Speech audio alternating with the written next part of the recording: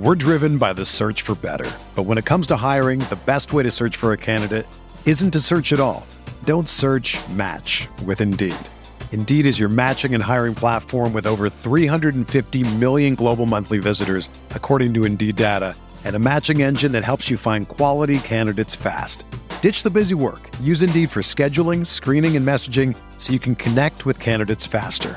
Leveraging over 140 million qualifications and preferences every day, Indeed's matching engine is constantly learning from your preferences, so the more you use Indeed, the better it gets. Join more than 3.5 million businesses worldwide that use Indeed to hire great talent fast. And listeners of this show will get a $75 sponsored job credit to get your jobs more visibility at Indeed.com/Blue Wire. Just go to Indeed.com/Blue Wire right now and support our show by saying that you heard about Indeed on this podcast. That's Indeed.com/Blue Wire. Terms and conditions apply. Need to hire? You need Indeed. This is the story of the one. As a maintenance engineer, he hears things differently. To the untrained ear, everything on his shop floor might sound fine, but he can hear gears grinding or a belt slipping. So he steps in to fix the problem at hand before it gets out of hand. And he knows Grainger's got the right product he needs to get the job done, which is music to his ears. Call, click Grainger.com, or just stop by. Grainger, for the ones who get it done. The baseball season is go, go, go. It's nonstop, relentless for every night, 6 straight months, and then hopefully another month in October. You also have work, friends, family, and a million other things going on. That's when you reach for a Coors Light. It's made to chill. There's only one beer out there that's literally made to chill, and that's Coors Light. I mean, the mountains on the bottles and cans even turn blue when your beer is cold. Is there anything better than opening up your refrigerator after a long day, seeing that icy cold Coors Light can or bottle in your fridge? The answer is no. There's nothing better. That's why when it's time to chill, you choose Coors Light. It's mountain cold refreshment made to chill. Coors Light is the one I choose when I need to unwind. So that's why when you want to hit reset, reach for a beer that's made to chill. Get Coors Light in the new look delivered straight to your door with Drizzly or Instacart. Coors Brewing Company, Golden, Colorado. And as always, celebrate. We are breaking down all aspects of Yankee baseball. This is the Bronx Pinstripe Show with your hosts, Andrew Rotondi and Scott Reinen. Let's go.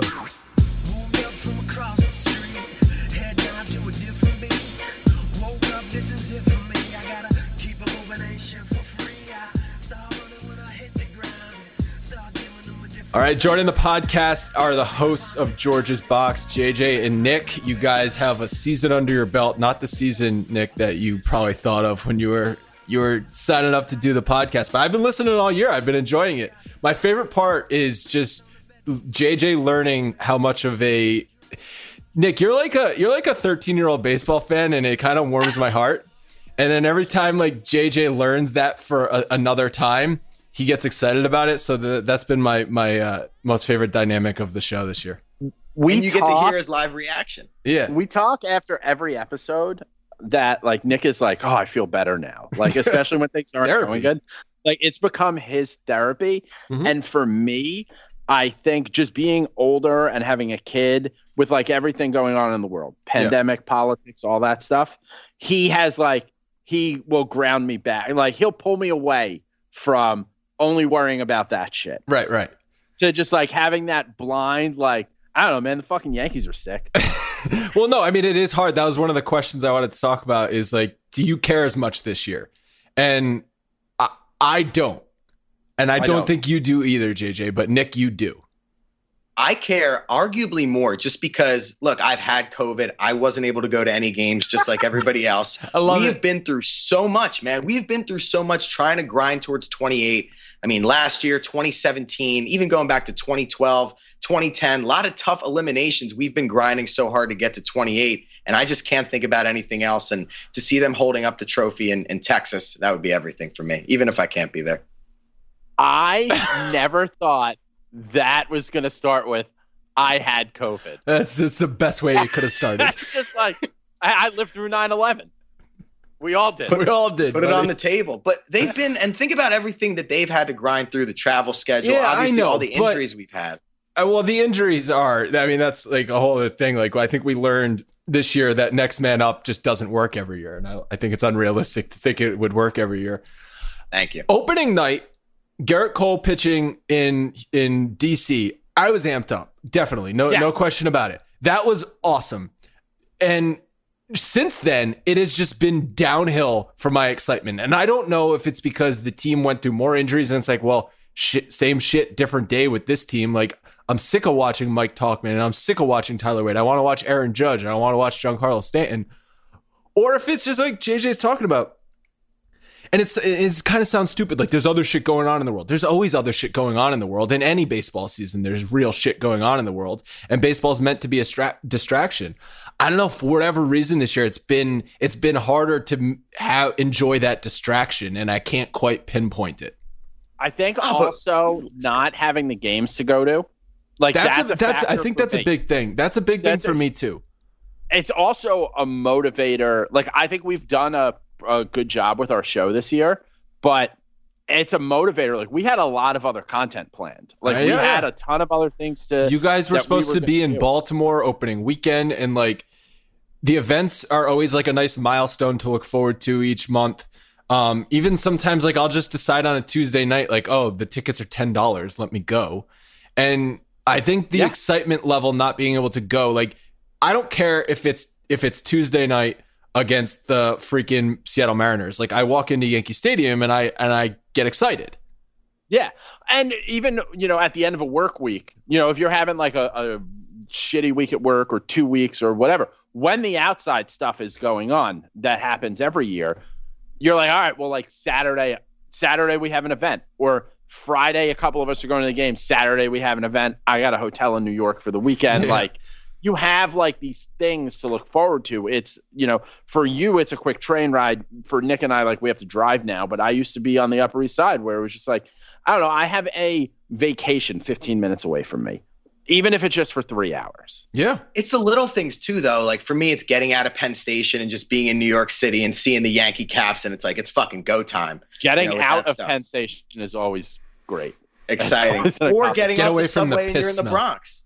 Yeah. When you get into the Bronx and you see everybody on the side of the street selling peanuts, selling knockoff jerseys, like, I do miss, the smells, the sounds, and all that stuff. Not as much as I thought, but yeah, I mean, it's corny to say, but you walk out of the subway tunnel. Like, I take the D train to get to the stadium. You walk up and it's just like you feel like a buzz, even like just people at the bar, people drinking, vendors selling stuff, just like a buzz around the stadium. That's exciting. That obviously is not there this year. All we can do is watch on TV. But I turn it on every night. I'm always going to watch. I'm rooting for them to win. But it's just like, okay, I got like Paul O'Neill sitting in his basement, and I got Michael Kay and David Cohn like sitting in the dark, and it's just like, baseball more than any other sport, I think, is suffering from a TV standpoint of no fans, because like any foul ball, any fly ball, anything like that, you see the empty stands where it's like, you watch a football game right now, there's no one there. Or maybe some stadiums have fans. Freaking Jerry Jones is going to pack that place by the end of the year. But like, you don't really see the stands. And I think baseball is suffering from an environment standpoint. It's like, it just, it's empty. Yeah, no, definitely. And especially even during the slow parts of a game where you might see two people fighting over a foul ball. If it's a 10-2 game, like that little stuff that kind of entertains you, you're all out on that. So it's been brutal with the no fans. I'm glad we're not doing the cutouts though. I think that looks corny as hell. Dude's doing they'll be like a guy who falls asleep, or and they'll just go on about that guy. Remember a guy like sued like 6 years ago who kind of looked like me, just like a fat guy sleeping. He was on like Sunday Night Baseball. Wasn't that Frank? Wasn't that Sunday Night Baseball? Yeah. And it got like kind of mean. Yeah, I mean, O'Neill in the basement has been funny at times. Like, it's been, when he, it's been like, all right, we're making the best of a situation. Sure. Or he's just been kind of playing it fast and loose, which is like just FaceTiming Posada and not telling him, hey, by the way, like, you're on TV. Outing him that he lied about his age. Is great. Yeah, exactly. Yeah, like all that stuff has been like fun. They're making the best of a bad situation, but I think also once the Marlins thing happened very early in the season, there was a lot of like, is any of this for anything? Right. And then when it impacted us, not that we, from a losing player standpoint, but like we had games that, aren't being played and then they're being played and we're in Philly, but we're going to Baltimore. And just like, I don't even know what time the games are. I have no idea who's pitching. Like, if I didn't have an Apple Watch, like I got an Apple Watch right before the season, and the only thing I get sent to me is text messages and Yankee notifications. Like everything else is turned off. I don't need my emails coming to it. I need that to remind me, like when they're playing, because also it's like, oh, some nights it's 7:30, some it's 6:30, some it's 7:05. Right. And they're making adjustments on the fly with the rain delays, changing the stadium, changing the time. But that first weekend with the Marlins was probably the darkest time for me. I was like, we just waited 6 months for this to start. There's one outbreak on one team, and this whole thing's going to come crumbling down. Yeah. That was a dark time, but I just kept the blind faith and really relieved we got through it. I thought it was going to have to get canceled. I didn't see how they were going to. And then the Cardinals thing happened.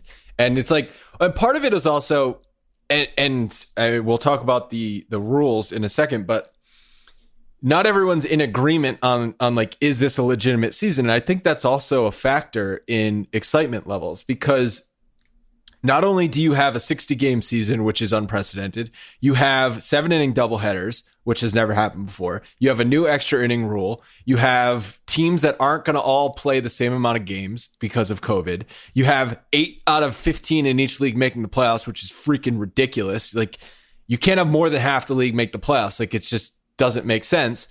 So there's too many new things this year that I think it's causing some people to be like, yeah, whatever, screw it, I don't care.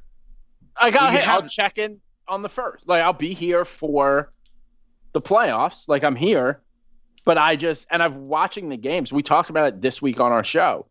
I don't tweet as much during the games. A lot of times it's on, I'll be honest, like it's on the backup. It's on a smaller TV. It's on a laptop. It's on my phone. Do you think though that's it's 100% COVID season related, or is it because like now you have a daughter who's like 6 months old at this point, or 8 months old, 10 months old at this point? I'm just trying to figure out the math there. 10 years old. We have a 10 years old. She's going to college soon. It's not good. It's a jack situation. Do you think it's like other life factors, and if 2020 was a regular season anyway, you would have lost a little interest, or is 100% COVID related? It's 100% COVID, because like I think I don't know what percentage my attention is away. There would have been some, because I have a kid. Like, I wouldn't have made it to 20 games from Philly, right? But I still would have gotten to 12. Like, I would have made it happen.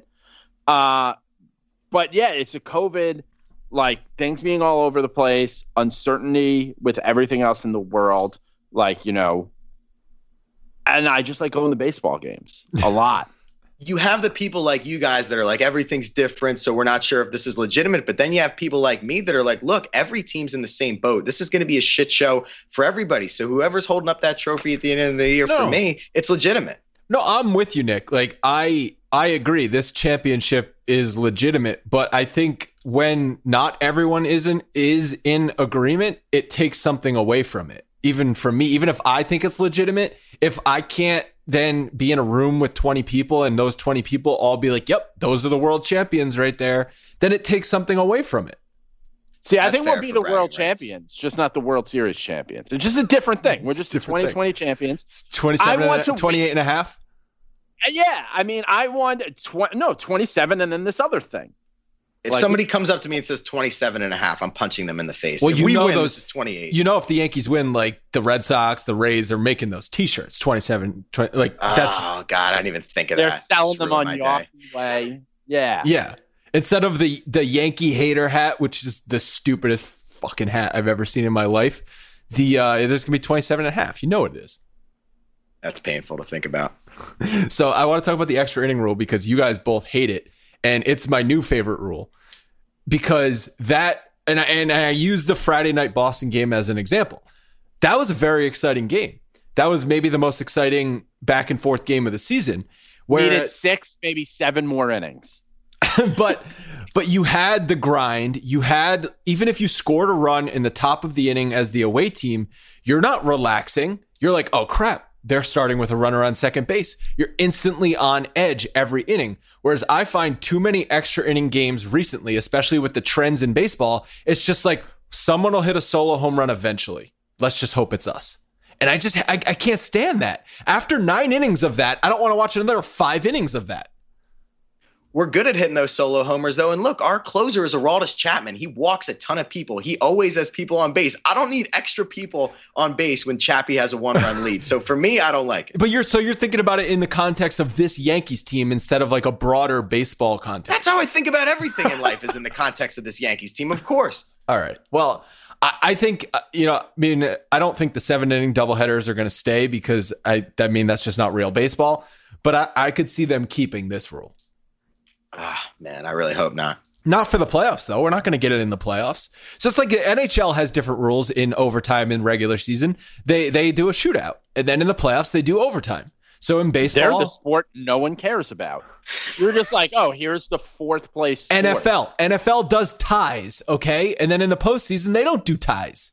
Every sport does it to speed shit up, because if you're doing 162 games, we don't need 18 innings. We don't. But your example from football was also their dumbest rule. There's not a single person who goes, oh, good thing they have ties in football so we can get out of here. I mean, but physically, you're citing the Friday night game. Didn't the Friday night game go like 14 innings, 13, 14 innings? Yeah, but that's even an aberration in extra innings. I think there was some stat. It's like, it was like 70% end by the 10th inning, and then like 88 or like over 90% end by the 11th inning. But like, it's free baseball. And if you're tired, just go to sleep or turn it off or go home. Like, that's not possible. I can't do that. Okay. Well, I mean, then you have a problem. Like, that's your issue. I have a problem. The same thing. There's no point in whether you go to sleep or stay up where they make you that guy on second base. They don't need you. It'll be all right if you got other shit going on. I'm aware of all of this. But I can't go to bed not knowing the result of a baseball. West Coast games aside, because I won't stay up for West Coast games when I have to go to work. I'm too fucking old for that. West Coast games aside, I will not go to bed until I know the result of a baseball game. But do we want to, with all this pace of play stuff, because this leads into the pace of play conversation, the extra innings thing, do we want to conform to the borderline people that aren't diehard baseball fans and just want to see a quicker game? Or do you want to cater to the people like us that love baseball and are cool with watching 14, 15, 16 inning games every once in a while? It's not like they're playing 18 inning games. No, this is not about pace of play. This extra inning rule does nothing for pace of play. Pace of play is the fact that nothing happens in baseball games anymore. It's all strikeouts, walks, and home runs. Like the games are still just over 3 hours. They were just over 3 hours 20 years ago, but a lot of stuff happened in those 3 hours. Now, nothing happens in the 3 hours. That's the problem with baseball. Yeah, walk, strike out, homer. Yeah. So, I mean, I think they could do things to fix that. Like Scott and I have talked about eliminating the shift, and then you're going to change a lot of hitters' mentalities. And you've got, instead of Aaron Hicks just hitting 114 mile an hour rockets to the second baseman playing shallow right field, those will be base hits. Why wouldn't you just go the other way? Because he's incapable. He's not capable. Well, then, you can't shift against is DJ LeMahieu. Exactly. Having these shifts make guys like him, I mean, the basketball term would be unguardable, but unplayable. A guy like DJ that can hit to all fields. For a guy like Teixeira or Ryan Howard or any of those guys, like, learn how to go the other way. I don't have any sympathy for hitters with the shift. But what about for like the data analytics people who tell these hitters, no, we don't want you hitting a single to the opposite field. We want you hitting a home run. Like, so maximize that opportunity, because that's what it's all about. That's how they choose to run their team. Like, whatever you think's going to win. But what are you going to say? Like, oh, you can only go, this far over. Like, you're going to it gets so ticky-tacky at that point. Like, oh, he stepped over the line. No, it's just like anything else. There's a blue line in hockey. You can't enter the. What is with hockey, man? None of us like hockey. And NBA. I don't even know the rule in NBA. You can't enter the paint before like. Can you have you can't stay in the paint for more than 3 seconds. So as the second baseman, you can't be to the right of second base before the pitch is thrown, and vice versa for the shortstop. I don't like it. But that's on offense. Huh? Like on offense in the NBA, you can't stay in the paint. Oh, whatever. I just think defense, you could play zone defense. I just think that for baseball, it would achieve, if they are truly serious about more action in the games, that would help achieve it. I mean, more action would make the games longer. Not necessarily. The games weren't longer 20 years ago, and there was more action. But the game evolves. I mean, how much are you gonna do? They're gonna shift. And then people eventually might learn how to beat the shift. You could go back to all the changes that baseball's made over the years, but the game's gonna evolve. Now we're in the homer strikeout era, but you could see it going back and swinging back in the other direction to make guys like DJ more valuable, not the homer or bust guys that go to all fields. Yeah, maybe it's just time, and like we're in the middle of it, so it doesn't feel like it's changing, but maybe it's changing slowly but surely, and we'll look back in 15 years and it will have changed. But 15 years is a long time from now, Nick. You're right. We better have 28 by then, or I'll be off a bridge. Speaking of homer strikeouts, I mean, game time 8 years ago went to 3 hours. Yeah. Before that, it was under 3 hours. Okay. I mean, it was like right around 3 hours. Yeah, 255, 257. I mean, and that's the thing. They're just trying to get back to that. Like, that's what makes it stupid. Like, it was 310 last year. Or no, sorry. It was 305 last year. This year's the longest ever, 307. Yeah, and it's just like, oh, we're trying to save 7 minutes off. Who gives a shit? Like, no, what are exactly. we doing here? No. See, that's what I said at the beginning. Like, 255 to 307 really isn't that big of a difference. But if it's an action-packed 307, that feels different than a lame 307. And I feel like there's too many lame 307s now. You have like 3-1 games taking 3 hours and 10 minutes because there's 19 pitching changes and 15 walks and 4 solo home runs. You could also especially with us too. Yeah. If you just we take the most pitches down, you could cut these down by just cutting down commercial breaks. Yeah, but I mean, that doesn't work. They're not going to do that because that gives up Throw revenue. a fucking patch on everyone's jersey. I'll see a patch on a jersey to get 20 minutes back. I could have Aaron Judge out there draped like a NASCAR. Okay, I don't care, but they're not going to. He's on the IL, so. But then, so you can't see him. But even once they add the patches on the jersey, they're not going to be like, okay, we'll give back commercial time. It's going to be commercial time plus the patches. Yeah, they just want more revenue. They're never going to say, hey, we don't need this revenue.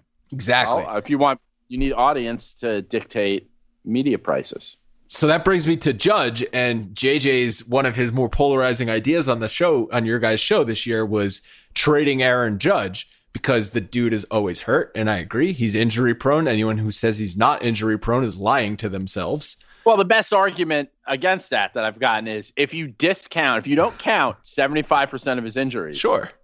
Yeah, the wrist injury was a fluke. What were the other ones that they say were oblique flukes? Was legit, calf was legit. 2 obliques. He had an oblique in 16. Yep. Broken rib.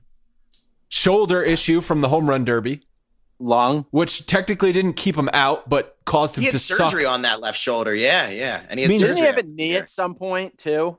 That was he's had everything. And had everything. No one's denying his talent. Like when he's playing, like he's the best player on the team. So, JJ, your idea is what? Sell high on Aaron Judge now?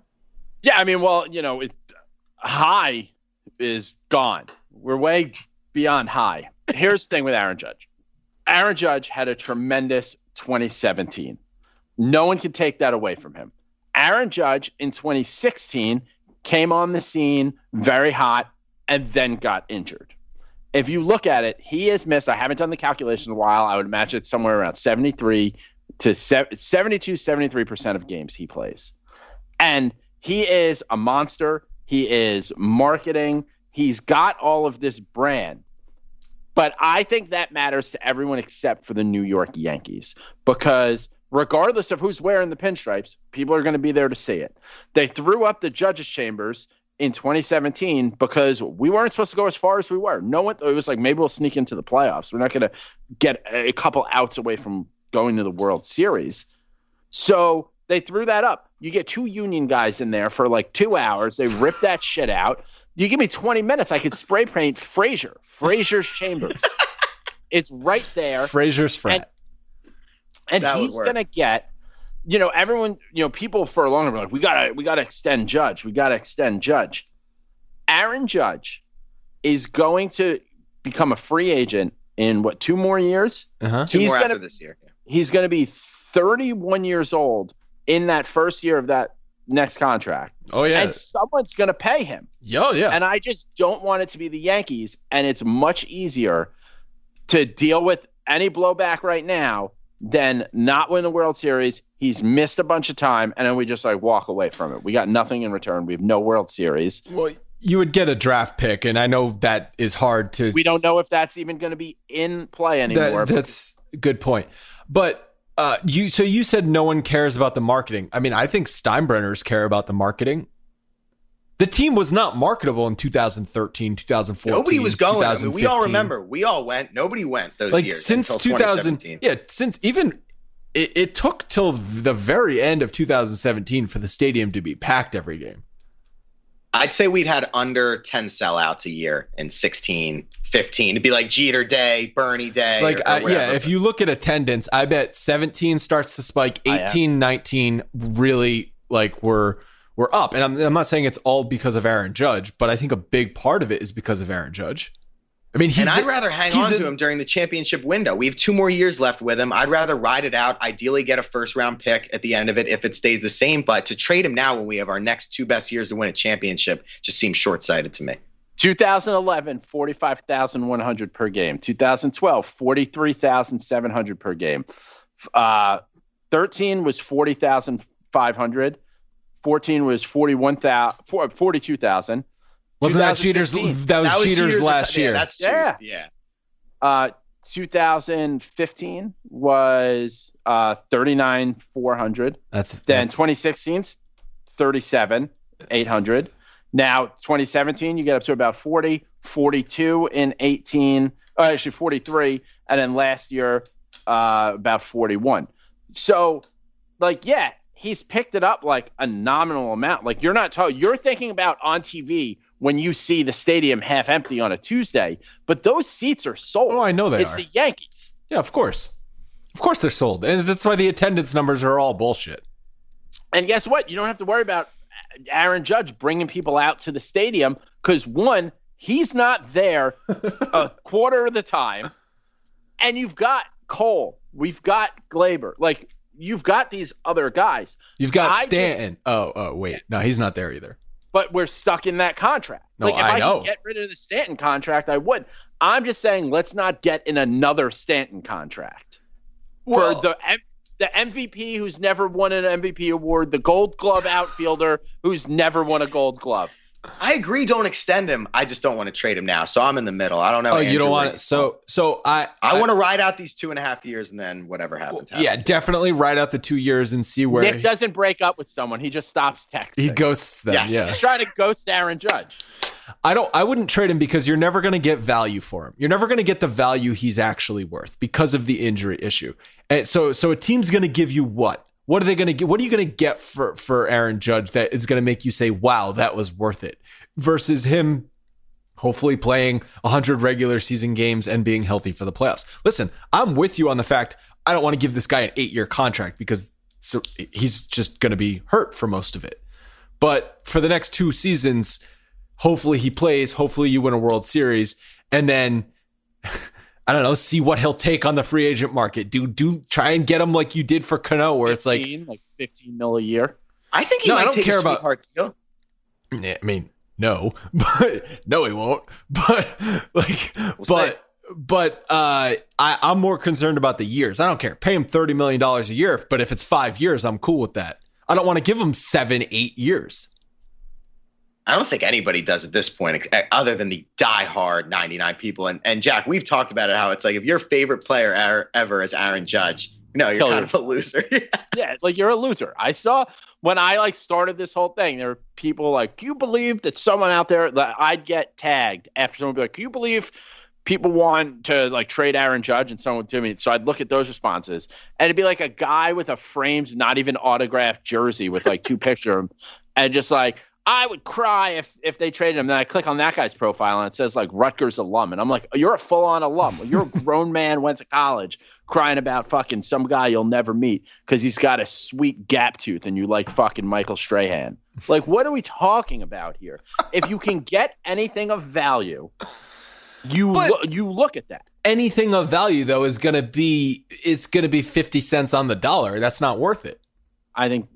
I think you could get more than 50 cents on the dollar. Judge's 100 games are good enough for me, though. He's still hitting 27, 28 homers in those 100 games, playing great defense, generating around 5 WAR. His 100 games is better than most people's 140 or 150 or whatever. And as long as we can keep paying him like $1.5 million, that's a good deal. Well, he's making 8 Well, now this he's year. making 8.5. Yeah. I mean, that's still a good deal. But for Judge, can he make less next year?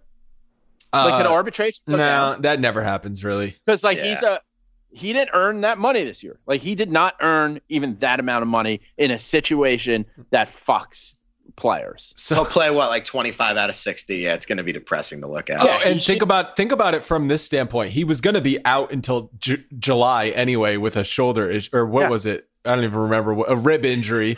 So he was going to play out of 162 games like 35 games. 35. Yeah. He was going to play 40 games. It's insane. Make $8.5 million and then make like 12 next year. Nick, you're right in the sense that his 100 games are better than most people's 150, but that's not going to be true when he's 33.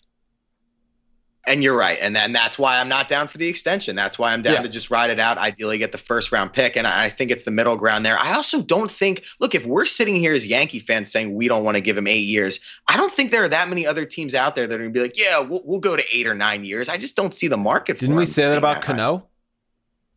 Yeah. And look, they gave up halfway through. And but someone else still signed him. Yeah, you're right. That was a different market, though. That was before. I mean, I know free agency was good, but it's different now. Whereas once you hit 30, everybody's skeptical, I feel like now. For the 10-year contracts, definitely. Yeah. Yeah, I don't think he's going to get a 10-year contract. No, he's too old, yeah. I think any contract is going to be too long because he's not going to take like a 3-year deal. 5. And 5. I don't think you can trade a 5-year 31 through 36 of Aaron Judge is going to be atrocious. There's no one who hits his late 20s, early 30s and is like, oh, now I'm healthy all the time. Unless you're just going to make him a DH. And then now we're taking away the whole gold glover with no gold glove. Well, you can't make him a full-time DH for the next 8 years. So my thought, and obviously I didn't think it, I didn't, fully sort it all out and sort of look at it was. At the time, I said when Clevenger was available, if you can get Clevenger and Lindor and you give up Judge, Garcia, and Duhar, and maybe you got to throw in someone else. If they would entertain that, you can make that move. At the time, Gleyber wasn't healthy. You have flexibility in the infield with DJ, and Gleyber Torres is not a great shortstop. I still don't think Didi would have been worth what it was. He's young enough to learn how to play corner outfield. You mentioned Gleyber real quick, and I'm not trying to hijack this conversation, but are we going to get to a point during a playoff game where we're bringing in a defensive replacement for Gleyber in the 8th inning? Because he's been really bad, guys. We talked about that on our Thursday show. I mentioned that you and I were talking about that on Facebook. I don't think they will do it, but I would consider it. I don't think they'll do it because I think they like to take Voit out instead. But I don't know. I feel like they're also worried about hurting Gleyber's feelings. Seriously. Ball gets hit to him, and it's not Andujar level, but you're holding your breath a little bit for sure. Imagine if they didn't have Gio and it was Andujar and Gleyber on the left side. That would be the worst left side of the infield ever. I could get a hit. I could get on base in a major league. It would be a disaster. And sometimes I think guys just need to they need the season to end. I think he needs Clint last year. Yeah, Clint needed that season to end so bad. He's come back. He's been great. I think Gleyber didn't know for a good part of the offseason, what position he was playing. So he couldn't start really working on that from day one. And then, you just have this weird offseason that's longer, but can you do the things you would normally do? Let's give him another offseason to make adjustments. Hopefully the team has, some kind of plan for him. But if that trade was out there, it's not because people were like, oh, so you move him back to second, you move DJ to first. DJ LeMahieu's the best second baseman in baseball. Yeah, so you don't move him anywhere unless it's an emergency. If anything, in that situation, you teach Gleyber to play first base. But I think he would have been young enough to learn how to play corner outfield. Gleyber wasn't good at second either the last 2 years. He had bad metrics there. He might just not be a good fielder. Yeah. I mean, I know we don't want to admit that, but. Right. The concerning thing is that they said, oh, he has more instincts at shortstop, but it just hasn't been shown. Yeah, I haven't seen it. Yeah. All right, last thing. Nick, are you re-signing Tanaka? Yes, 3 years and around 45 or 40 million. I'm not going crazy for him. JJ, are you re-signing Tanaka? What did you say? 3 years? 3 years, 45 million, I'll say. 45. Well, I would 15 a year. 3 year. I think like 3 years, 36 million. I tweeted that earlier today would be good. Like, I know it's the latest, little war I'm fighting on Twitter, because right before we did this, we recorded this on Thursday. You guys tweeted out from your podcast handle that Fangraphs WAR puts him at a value of $150 million, and he got paid $155. So, like, this is a great contract. I didn't say that. I just said... No. So you didn't say that, but you got that from Frank Marco, and that's what his dumb head was thinking, because he just measures everything in WAR. I don't know. Maybe we're the WAR world But champions. Unfortunately, that's what the Yankees nerds are also measuring. So they look at that contract from Tanaka and they say, good job, guys. Let's pat each other on the back. Good for them, as they have no World Series. Zero World Series rings to show for it. I agree. So you tell me, listen, his WAR, and I know I'm a bit of an old man about baseball, right? And I understand, wins and losses don't matter. The guy never won more than 14 games. Okay. His ERA is a 3.74. His FIP is a 3.91. So he's got bailed out on defense. Mm-hmm. Yep. I mean, what do we give him? 2 years, $17 million a year, like Hap? Like, these are. That's what I said. I said the Hap contract. If he takes the Hap contract, then you sign him. But if he wants more than two. If he wants more than the Hap contract, you got to walk away. I also think they're on borrowed time with him and his arm. And he's basically had to abandon his fastball because, I don't know if it's injury related or age related. The guy's 31 years old, but he's like an old ass 31 years old. If you would have told me in mid-2014 that we would get through the 7 years without him having Tommy John surgery, I would have bet anything against that. And Tanaka has been he's been good. And he's been great in the playoffs, and you can't take that away from him. But I don't think we can just expect every year, once Tanaka makes the playoffs, he's going to turn into our number one pitcher. Like, eventually, he's going to get hit in the playoffs, because guess what? He gets hit in the regular season all the time. We were there. That was game 4 of the ALCS. He got smacked by the Astros. We were sitting there miserable. In more or less than a must-win game. I mean, you fell behind 3-1 in that series because he lost that game. And he didn't suck in that game. But so I think people overrate Tanaka because of his postseason performance. He is a mid to high 3 ERA guy who can go 5 innings. And if you can get that for 2 or 3 years, I'm cool with that. If he wants more than that, you have to walk away, because the last 4 years, he's an over 4 ERA guy. Like, he's not a mid to high 3s. He's an over 4 ERA guy. Okay, so let's call it a 4. A couple starts a year. Yeah, so let's call it a 4 ERA guy who can pitch 5 innings. That's a number 5 starter. They paid J Happ $18 million a year to be a number 5 starter. In what I think we all agree is stupid. An awful contract. Yes. I mean, in hindsight, obviously, at the time, Tanaka, I trust Tanaka more than I trust J Happ. I mean, let's be fair. Hope so. But look at next year. We're not going to bring back Paxton. Hap's probably gone. Now you guys are talking about maybe letting Tanaka go. We got to fill out 5 spots. Cole can't pitch every day. Sevy won't be ready in the beginning. So you need bodies at the same time. Well, I'm just saying, at $17 million a year, there's someone else for $17 million a year. Or there's 2 people for $17 million a year who can be 5 starters, have a 4-something ERA, miss a couple starts a year, and always have you worried that, like, he is, he can go out there, and this is what he does, is he'll go out there and give us a 9-inning complete game 1-2 hitter against the Mariners in late August. Once a year. And we'll be like, fuck yeah. And we'll forget all the times he got shelled. He is just as many of his terrible stinkers from, being decent and him being a great starter, from those much more rare complete games being average and him being in the fucking bullpen in Milwaukee.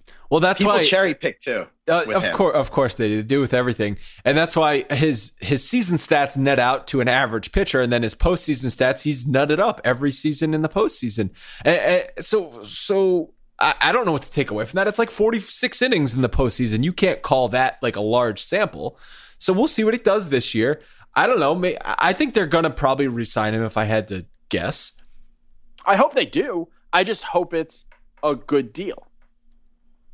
It's going to be tough to say. Once you figure Paxton's gone, I just don't see them letting both of them walk. It's just hard for me to envision that with not having Sevy ready. There's no such thing as pot committed. Just because you lost one bad pitcher doesn't mean you can't lose a mediocre pitcher on a bad deal. Like, if it's a good deal, if someone wants to overpay, let them overpay. Definitely.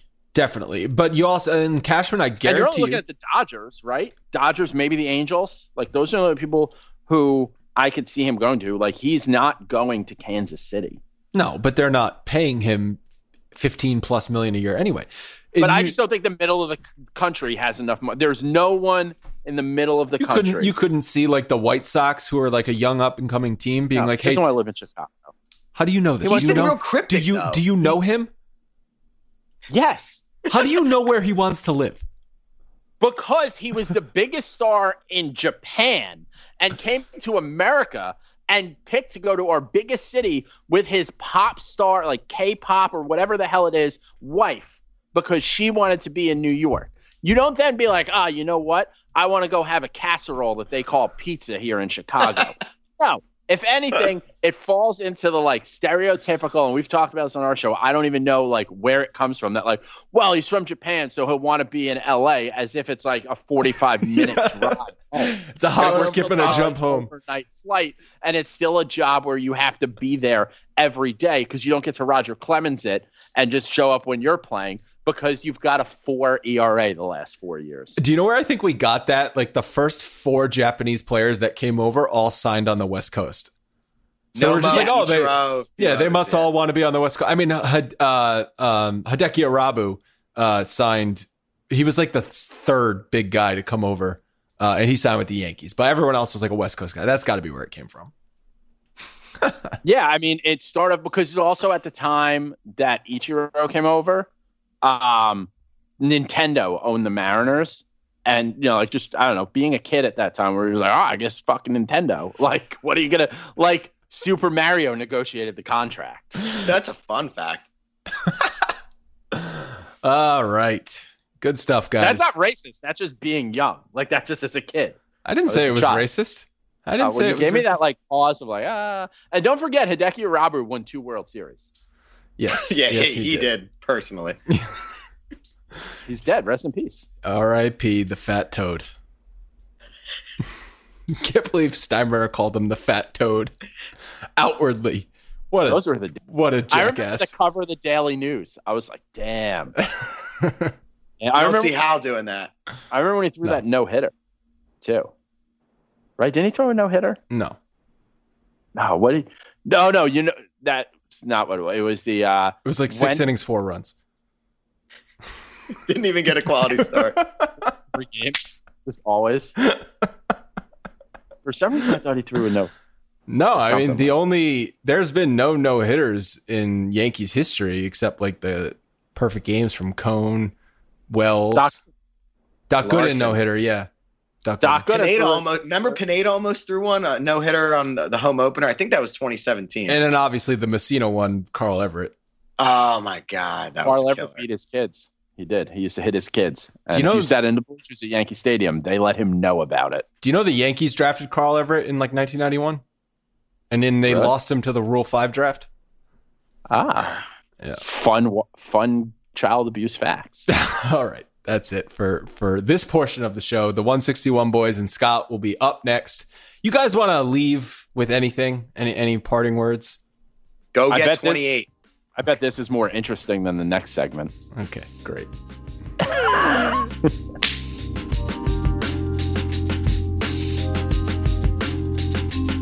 You guys have counted on restaurants, and now they're counting on you. And while their dining rooms may be closed, they're still open for delivery with DoorDash. DoorDash is the app that brings you the food that you're craving right to your door.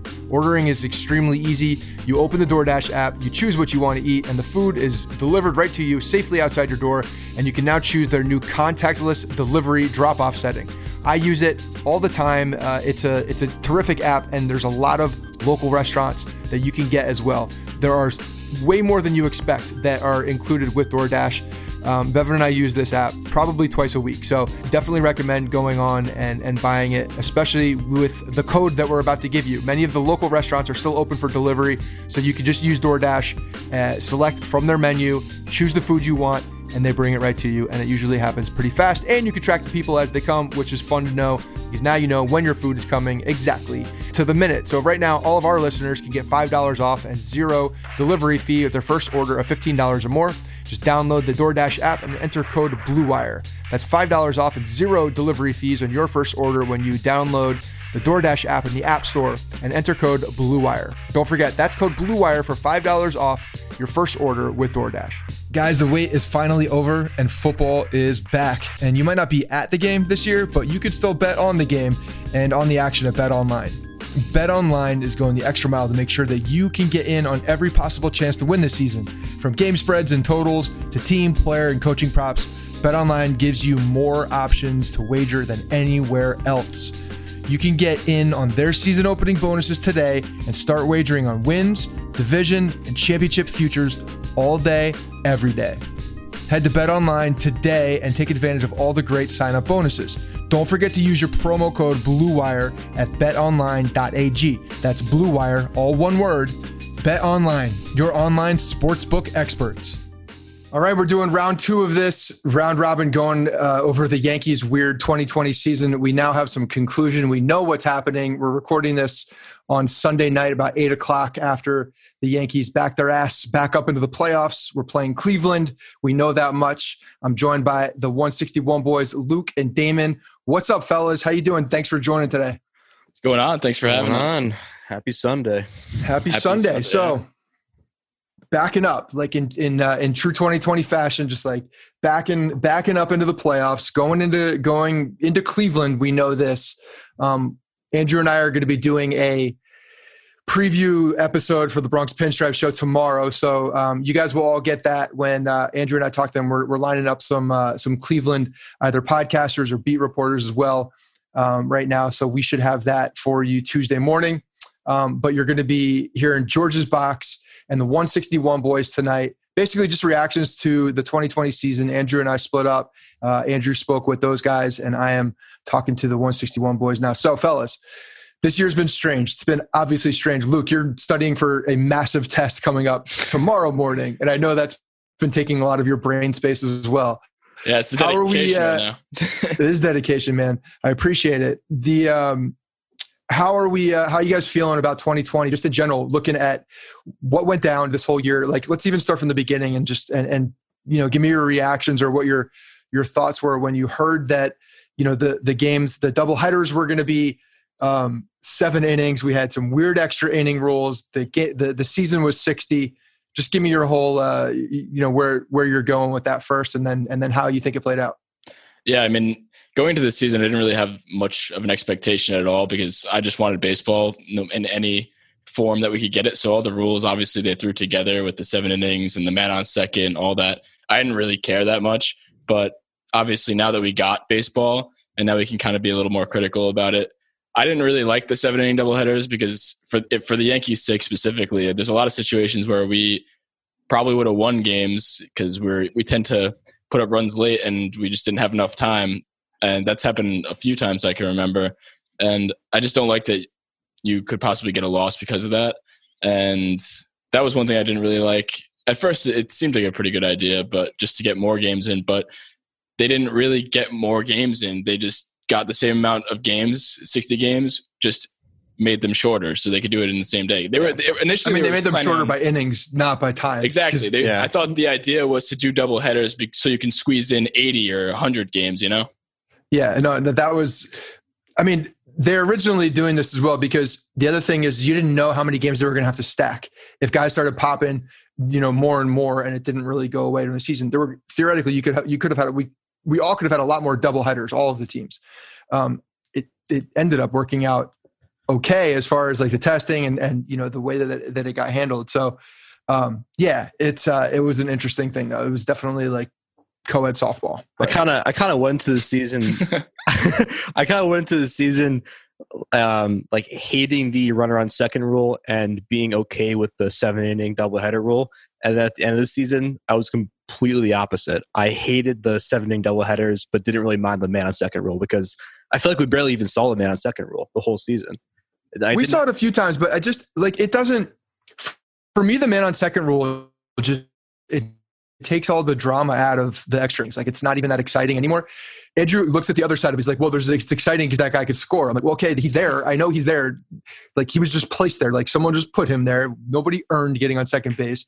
It's not fun. It's like a ground ball. Guy goes to third. That's small ball. It's not like anybody plays that anymore, but theoretically it's not that difficult to get the runner in. Yeah, and you know what? A lot of the time it kind of benefited us. That's why I kind of like the rule too, because the guy who got out the last inning is usually Tyler Wade, and he's pretty fast. So that helped us out a lot. His 170 batting average definitely played into that rule. Yeah, watch out. This is an all Tyler Wade show. Actually, it could be. We could. You know what though? We obviously were the Tyler Wade fan club, and I know you tried to start that back in the day. I didn't try to start it. I started it. Okay, so you started it, and then we picked it up, not knowing that it already existed. So in turn, we also started it because we didn't know it existed. So we started to fizzle out towards the end of the season because this is the first year we actually got a good look at him starting a lot of games. Not a lot of games, but he played a lot. I'm pretty sure he had like the majority of the games played like on his log, and he was pretty bad. So, I mean, he never was a hitter, but his hitting's pretty. That's the problem with Tyler Wade. So my fandom, the reason I like him is because I love him as the last guy on the bench. I think he's an extremely valuable guy as the last guy on the bench. I don't want him playing every day. I don't want him going out there to start the games. I want him available on the bench, ready to come in to play some defense anywhere because he can play anywhere pretty much. Yeah. The only thing I'll say about him that's disappointing to me is I don't understand why he hasn't become the world's greatest bunter. Like, just master bunting. Don't hit. You can't hit. You're not going to hit. It's not going to happen. Just bunt. And just become one of those Korean too. Like it'd be like a 3-1 count, and he was squaring up to bunt. And he just wouldn't do it. I loved it. Do it successfully. Right. But that's the thing. Like I want him to bunt on every count. I want him to have like that much confidence where he'd be able to do it. 3-0 count. You want to bunt? Yeah, bunt. Surprise! He's probably going to get groove fastballs. It's going to get to a 3-2 count because nobody's scared of Tyler Wade. He should. I mean, he should literally be training. Like, don't even go in the cage. Just bunt, or go in the cage and bunt, and like set up targets. Put little hot spots. You know, like the from gym class, the little rubber hotspot things, and hit them every single time. Just be playing Pepper all day. Yeah, if you're gonna get a nerd, we could get a nerd analysis for the accuracy of the bunting. Like, give me that. I'm here for bunting, for bunting stats. And then he hits a home run, and he acts like everything. All the other 30 at bats where he looked like a fool just erase after that home run. He pimps it, and he acts like he's the man. Yeah, that's okay. I mean, you know, when you hit something, when you drink your first beer, you get really excited. Yeah, I know. So. I sound like I hate Tyler Wade, but I love Tyler Wade. But his bat definitely is not there. I hope that we don't have to rely on it. If it comes to the point where we have to rely on his bat, then we're in a bad situation. Yeah, no, he needs the bunt. If we're relying on him to do anything with the bat, he needs the bunt. Yeah. All right. So 7 innings, the extra inning rule, the expanded playoffs, obviously that's where we are now. So today was crazy just because, you know, there were so many different scenarios that were playing out. It seemed like every 5 minutes it was changing, and who was playing where, you know, and like just the games all depended on, you know, the seeding basically going to the end of it. To me, like, that's fun, I guess, if you're one of the teams getting in, like Toronto, that's cool. They're in the playoffs, right? Yeah. That's something exciting for them. You start seeing like teams like the Marlins, who actually had a pretty good year, but are getting in. So I think the short season helped them. The expanded playoffs helped them as well. But it didn't add that much excitement to me. Like all these people, it was just confusing at the end because I don't know. Nobody knows where they're going to play. Yeah.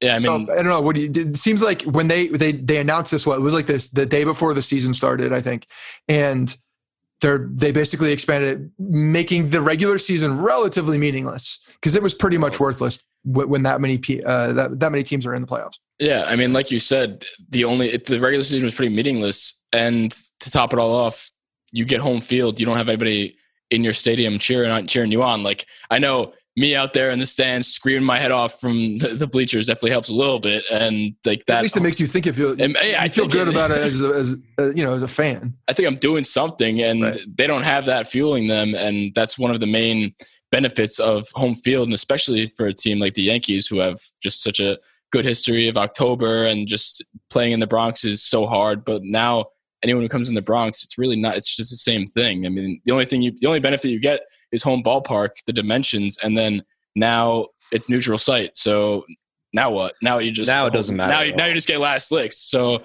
but in terms of the expanded playoffs as a whole, I don't mind it, and I know they're talking about doing it in the future as well. So, I mean, that's what we knew with all these rule changes, that some of them would stick around, and they're obviously not doing it just to do it for this season. They're putting them out there and feeling them, see how they just wear them, see how they are. And I think they like that one. I think they like that more teams make the playoffs, and I think the teams like it because they get playoff money, and that's obviously what they're after. So I don't know. I liked it, but down the stretch today, we had 3 different matchups that just kept switching, and we ended up playing the Indians. So yeah, but at the end of the day, though, like if we didn't have expanded playoffs this season, we would be probably playing in a 1-game wild card game and not going into a series, which is a little bit of Yankee bias coming out the whole situation. But for this year, I like it because we're in the playoffs and we're going to head to a 3-game series instead of a one and done game. Right. But at the end of the day, like if the series, I don't know, you might be approaching some of these games a little differently as well. If you know that that's a situation and you're, you got more on the line. It's like they literally, if Toronto won today, they could be playing Tampa. Like they could have been the 8th seed. If Toronto had beaten the Orioles, the Yankees would have been the 8th seed going and playing Tampa. Because I know we had the same record. There was a tiebreaker. There was a 2 tiebreaker. Head-to-head with Toronto was tied. Then you go to AL East records, and if they had beaten Baltimore today, it would have been exactly the same. And then you go to like interdivisional opponent winning percentage, some bullshit and they had it. So yeah, the Yankees would have been going to Tampa. You know what I was saying though? I was saying that to a few people though. Like I kind of wanted to see them play Tampa. Like I am scared of Tampa just because of how well they played us this year. But they played us when we haven't had a full team, and the team's back. I mean, they haven't been playing well this week, but I mean, the week before that, they were putting up 30 runs a game and putting up football scores. So, I mean, if you go into Tampa, again, you're going not into a home field. And even if we went into the Trop, that's our home field in a regular season. So, I don't know. I'm not so worried about playing Tampa in the playoffs because I know everybody will hopefully step up to the plate. And we got Cole and playoff Tanaka. And I think the vibe will definitely get the guys going. All right, so let's. I want to get your reactions to a few things that happened this season, and then we'll touch on kind of what's coming up with the playoffs, because there still is an opportunity to play Tampa as long as the Yankees take care of business against the Triple Crown winner of pitching stats, Shane Bieber. The guy had like one of the best seasons, in a long time, but shortened season, so doesn't. He could win MVP. Could win MVP. All right, I want to get your guys' opinions on a few things that happened this season. So. Obviously, Garrett Cole, I mean, he pitched well. He pitched very well. I think we were all expecting perfection. That's not realistic, but he pitched very well. We had that little, 4-game stint of him going out there and actually looking like a human being. What has come out of this is this personal catcher, or if you're asking him, personal pitcher situation with Cole and Higgy. And then obviously Gary Sanchez is part of this as well. So Cole's numbers with Higgy, out of this world. With Sanchez, still good, but not the same. There's obviously a comfort level there. I want to hear your thoughts on the personal catcher situation, and if it's warranted at this point. And then also sidebar, is there a personal catcher situation? Can you call it that when your starting catcher is struggling as bad as he is? So go ahead, Luke, hit it up. I actually heard you guys talking about this in the last episode, and I agree with what you were saying. It's just like, is it really a personal catcher at the point when your starting catcher isn't hitting, and then Higgy came out that game and hit 3 home runs? So when the offensive value is where it's at, and like what Gary should be just absolutely blowing the cover off the ball, and that's why he's in the lineup. But if he's not doing that, and then the offensive value is comparable between him and Higgy, then we're not even talking about personal catchers anymore. Like it shouldn't be. Yeah. Let's all be very clear about that. It shouldn't be. I'm not dismissing the fact that Gary Sanchez should be much better and should be that guy. Yeah, no, and he definitely should be, but he just hasn't been doing that. And I know it's a shortened season as well. And I still have faith in Gary a little bit. Like some part of me knows, and I know the pitcher probably approaches it that way as well. Like it's Gary Sanchez. It's not some bum up there. Like when you are a pitcher, Shane Bieber, as good as he is, you're going out there, you're facing Gary Sanchez versus Kyle Higashioka. The way you approach that at bat is still Gary can hit one out. Gary could put one in the fucking bleachers. You know what I mean? It's just. But here's the thing: like Shane Bieber is a pitcher. He doesn't. Yeah. He throws 95. But he knows how to locate. He knows how to work that count. That's to me is like if I'm going up against Gary Sanchez, like that guy's not seeing a fastball. Like he's probably not seeing a fastball. Probably not going to see anything on the inside of the plate either. So and why not? He's been chasing the ball, so why not? Yeah. Why give him a pitch to hit if he's going to swing the one in the dirt anyway? So it's interesting. All right, so Damon, what are your thoughts? Do you think it's a representative of something on Cole and why this is happening, or more of a look on Gary just hasn't been performing and that's why this happened? Yeah, I think that so we were talking about it on the last episode, and we had some stats that I pulled up, and I have them here as a screenshot just from last episode. That Cole with Sanchez, his ERA was a 3.91. And Cole with other catchers behind the dish is a 0.9 ERA.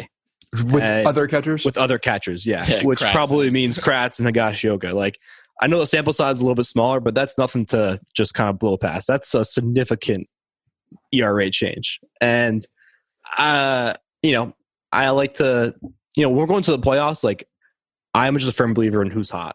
And we're going to play a couple games. And if Garrett Cole is throwing the way he's throwing with Higashioka behind the plate, and Higgy continues to square up the ball every at bat, then why? It doesn't even matter that he hits, honestly. If it ain't broke, don't fix it. And if we're going to the playoffs, keep it that way. Keep the momentum going. I don't want to see anything change if Cole is pitching. If other people are pitching, then it's a different story because, I've been saying let's wait for Sanchez to get hot for weeks and weeks and weeks, but it could happen.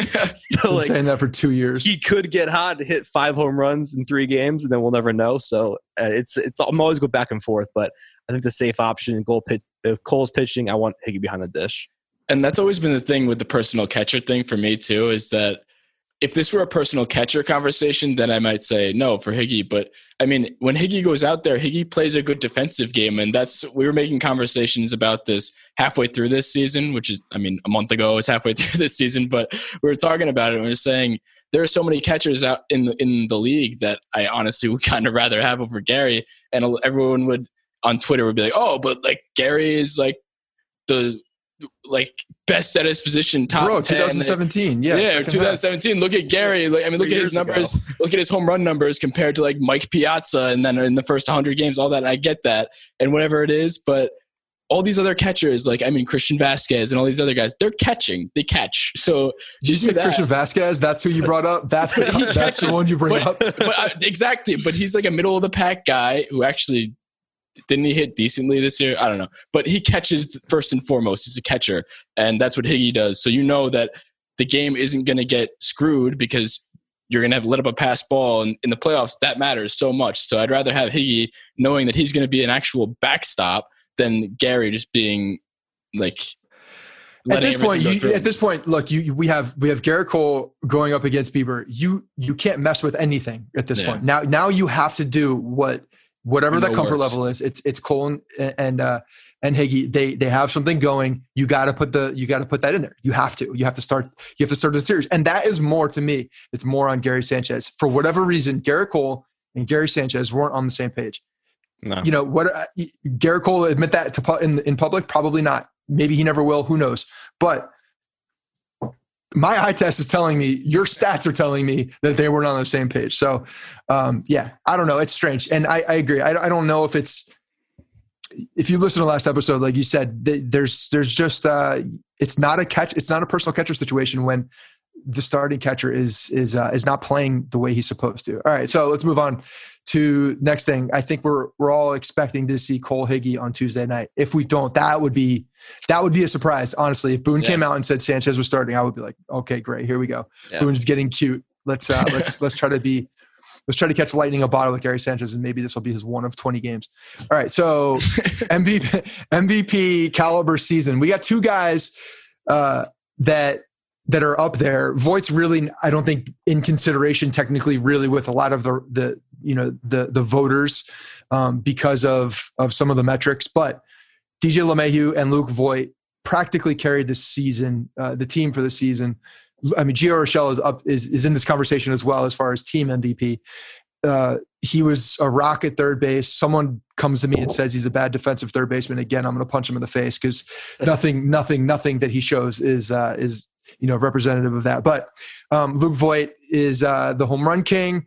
DJ LeMahieu got the batting title. So what are your thoughts on these two guys carrying? And not only that, but DJ was down. It started the season with COVID, right? So he came was off that list to start the season, and then as well missed a couple days because of the hand. And then Voigt with the foot stuff, just playing through it the entire time. I love that. What are your thoughts on those two guys? Damon, what's up? I think that Rail and I disagree in this throughout the entire season. So I kept saying that Luke Voigt was the team MVP, and the main reason I say that is because, like you said earlier, LeMahieu was down for a little bit, and it wasn't even the fact that LeMahieu was down; it was the fact that everybody was down, and Luke Voigt was the only person in the lineup that was hitting, and the only person that was producing to help the team win. Like, if he was in that lineup, then we would be losing, 5 straight games without him. So I think that having his presence in the lineup throughout the entire season, his consistency, and coming up in big moments and carrying the team when the team was down, I think that, along with the fact that he hit 21 whatever home runs and had 23, 20, crazy amount, 22, right in the middle. Yeah. I think just all those things combined, he's a slightly better MVP in my eyes, and it's close. It's right here, but in my eyes, it's Luke Voigt.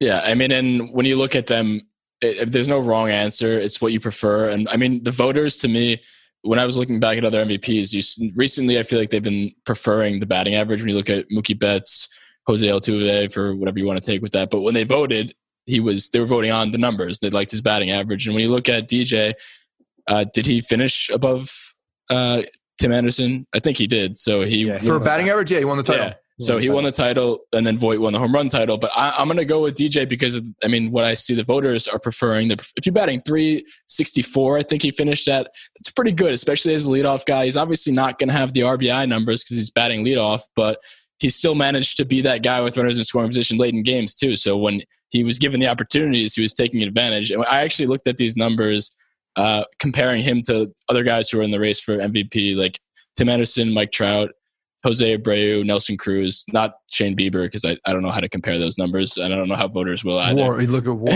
Yeah, that's basically it. But when you look at the other numbers, I looked at who led categories, main categories, such as batting average, home runs, RBIs, WAR, other stuff. But DJ, out of all the lists of players I just named, he led in 5 of the 8 categories I have against everybody. And that's pretty good. He just didn't lead in home runs and RBIs.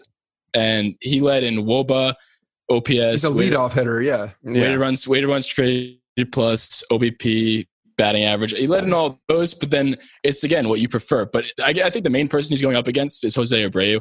That dude had a pretty good season, I'd say, because he had the numbers that were similar to Voigt's power, but he also hit 330. So I think if DJ's going to lose to anybody, I'd give it to Abreu. Or Bieber, if you want to compare that, but I don't know. Yeah. And I don't know how they're going to. If you look at the percentage of games that he won or started it was something crazy. We looked it up. I think it was he was in 10 or 11 of the 60 games he had a marked influence on. Yeah. So it was a significant amount of the games that he had an influence on. The one thing so I'm looking at MVP at least, LeMahieu's got to be up there with the talks. I don't think Voigt's defense plays into it, and I think it kills him in these talks. Yeah. He was there when you're talking about league MVP and when you're talking about team MVP and the guy that's most valuable rather than the guy that has the highest stats, because that's usually what it goes to.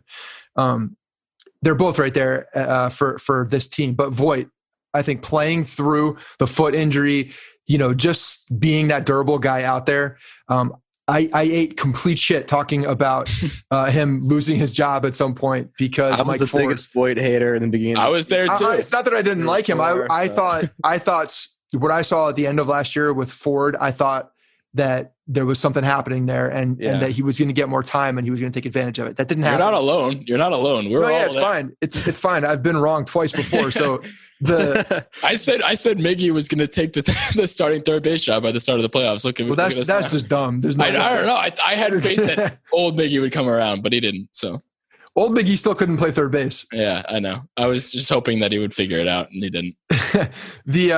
But yeah, I mean, LeMahieu. All right, so here, this begs the question now. What are you guys thinking? And realistically, here, we're walking into an offseason now with. I'm going to ask two more offseason questions before we wrap this up. But LeMahieu obviously is a free agent. I mean, the guy is the freaking.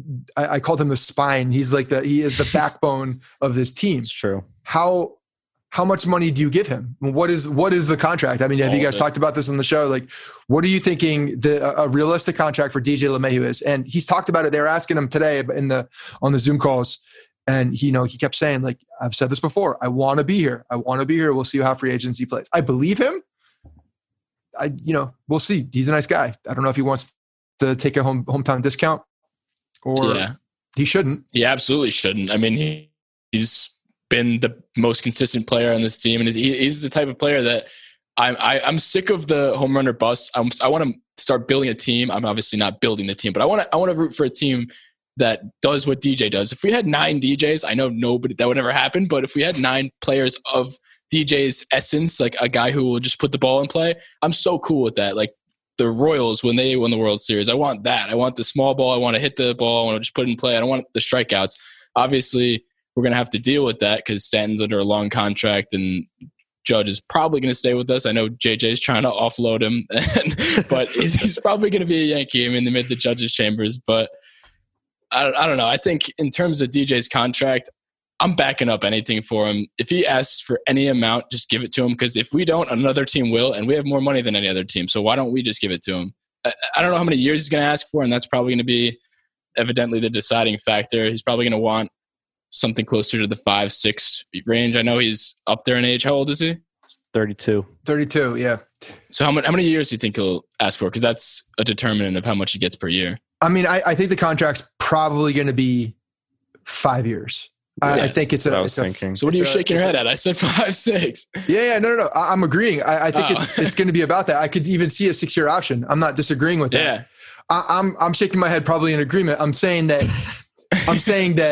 my thought is like that's the kind of guy, DJ LeMahieu is the kind of guy who can actually get old and still be productive because he doesn't need to hit the ball over the fence to be a productive baseball player. Like, he's like Ichiro. He'll just make exactly. He'll just make those adjustments. He will make adjustments. I have full confidence he will make adjustments. Flick the ball wherever he wants to put it. And if the only thing that could bring him down is his eyesight, and his eyesight's not going to go that bad when he goes from 32 to 34. I mean, I'm 23. My eyes are pretty good. I don't know year to year. No, I've been there. Dude, I've done this. The eyes don't change in that time. The eyes don't. Exactly. I feel like that goes down the road. Yeah. I mean, you can get glasses too. Glasses, help. Labor got glasses. Actually, I want to bring that up because we talked about they're just frames. I know. No, but I think I talked about this with I talked about this with Andrew after, but I remember we brought you on the show originally before we came on with Bronx Pinstripes, and that was one of the questions I asked you. It's like, what do you think of Goggles Glaber, Rec-Spec Glaber? Rec-Specs, yeah. We were the early adopters to that. We called it out, but I said to Andrew in our roll call Glaber episode that they aren't prescription. They were like, why would it not be prescription? They're not prescription, yeah. So.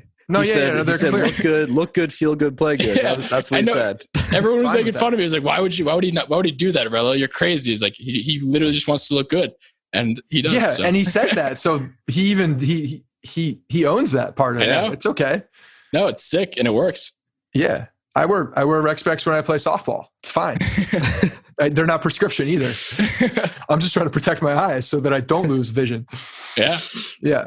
All right. So Damon, what are you thinking? What do they say no to? Do they say no to do they say no to him in any capacity? Or is it basically he puts himself out there and then someone just offers him the moon? I don't know how you can say no to the guy. I really don't. And I think again, I think 5 years is pretty solid. I think that's I'd be cool with that, but literally like the way he's played the spine. That's a great like analogy. Like because he is this person that holds the entire lineup together, and we've seen it this season and last season.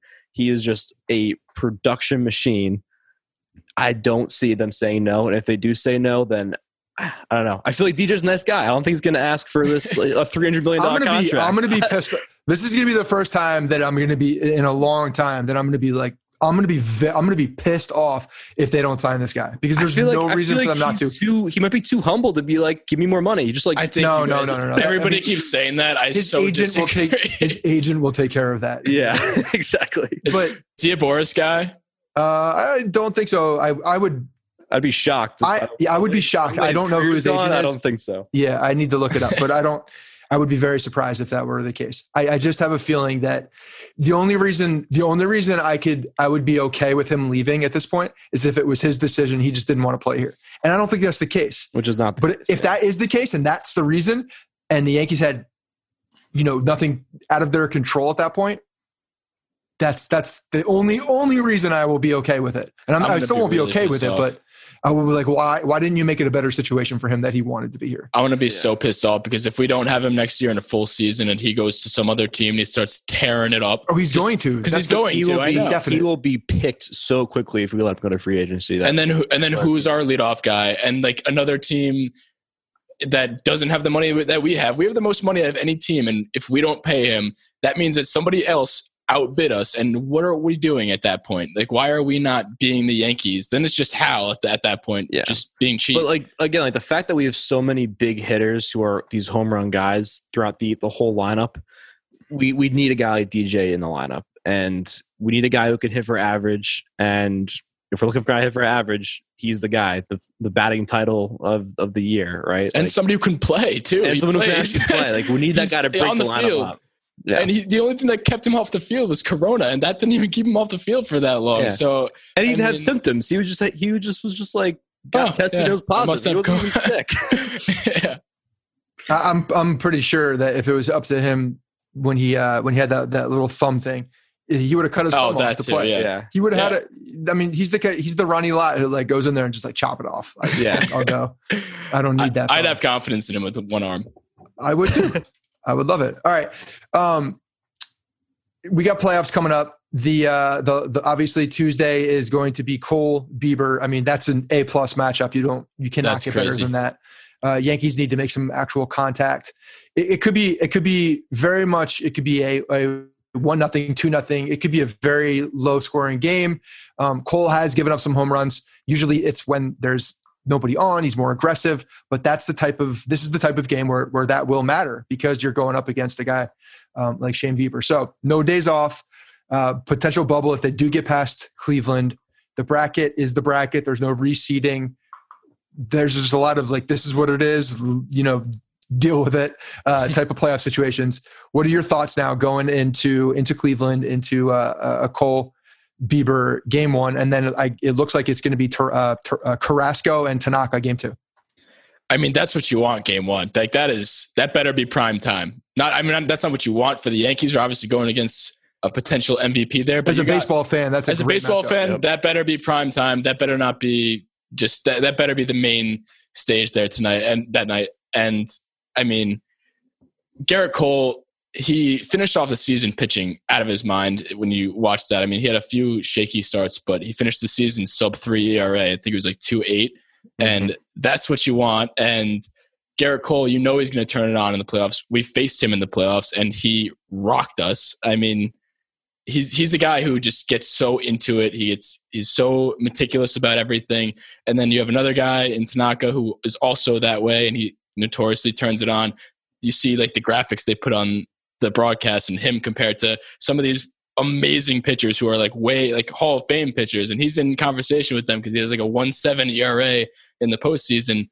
And if it's a 3-game series and you got 2 of those guys right there to lead us off, it might not go 3. I'm pretty confident that we could take one home before we get to the 3rd. And then we don't even have to talk about a Devi Garcia being the 3rd. That's how confident I am. I know the Indians are good and they've been hot recently, but I mean, this team has some of the best bats in baseball, and 1 through 9.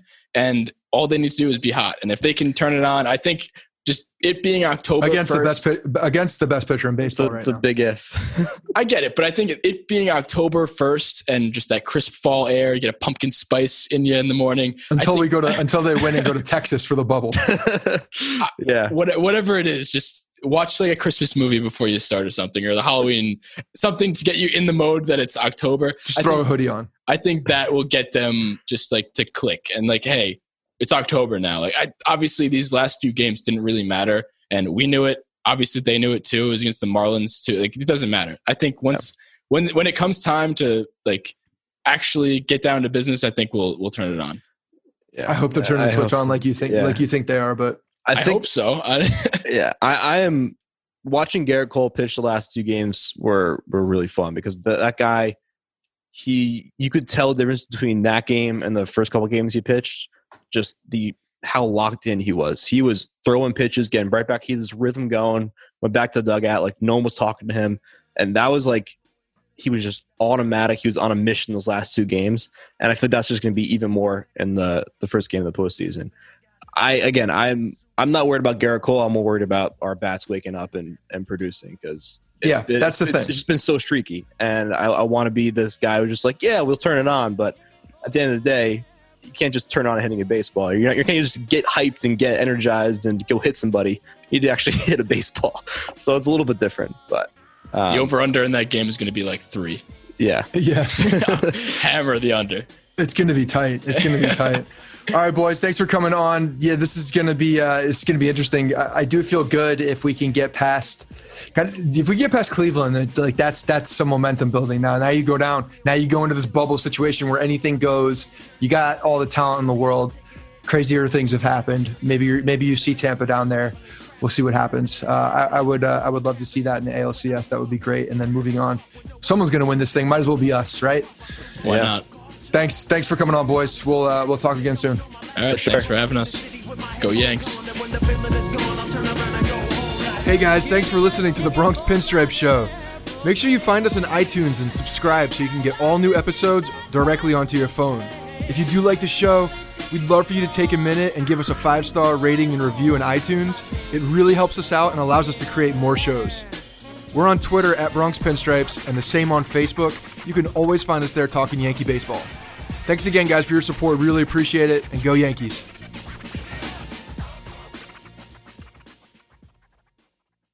Everyone is talking about magnesium. It's all you hear about. But why? What do we know about magnesium?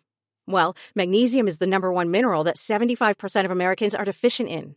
If you are a woman over 35, magnesium will help you rediscover balance, energy, and vitality. Magnesium supports more than 300 enzymatic reactions in your body, including those involved in hormonal balance.